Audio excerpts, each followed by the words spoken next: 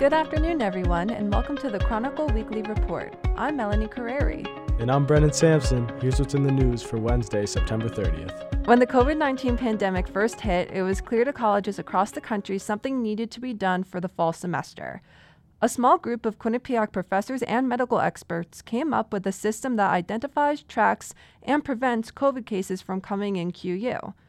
Quinnipiac was able to get their tests from the Broad Institute, which made the school more organized, unlike others in Connecticut.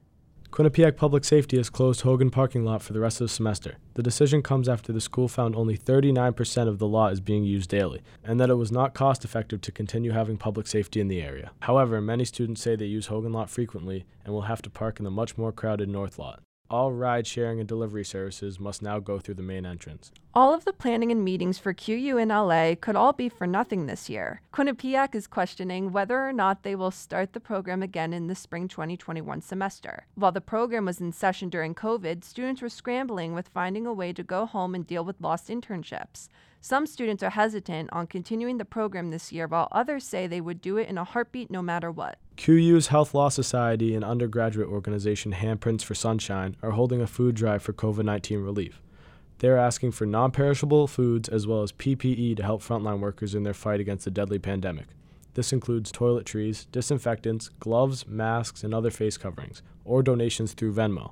Junior nursing major Francesca Marciano says she hopes Quinnipiac will be open-minded about how the pandemic has affected the Hamden community.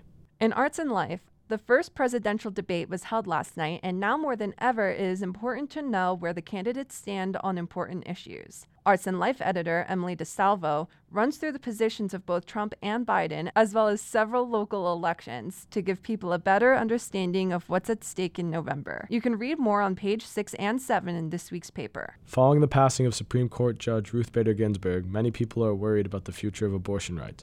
Ginsburg was a strong supporter of Roe v. Wade, making her loss even more tragic. Chronicle staff writer Kelsey Paul explores the possible fallout of her death and how Trump's nominee for the Supreme Court may change the fate of women's rights in America. It's never too early for Christmas music, right? Carrie Underwood released her new album, My Gift, featuring a mix of Christmas classics and original songs. Matthew Travius says the album is the perfect way to get in a jolly mood. In sports, senior soccer player Simon Hillinger has had quite the career at Quinnipiac. Unfortunately, COVID-19 cut it short. Contributing writer Zach Hochberg outlines Hillinger's achievements at Quinnipiac and what his career will be like after QU.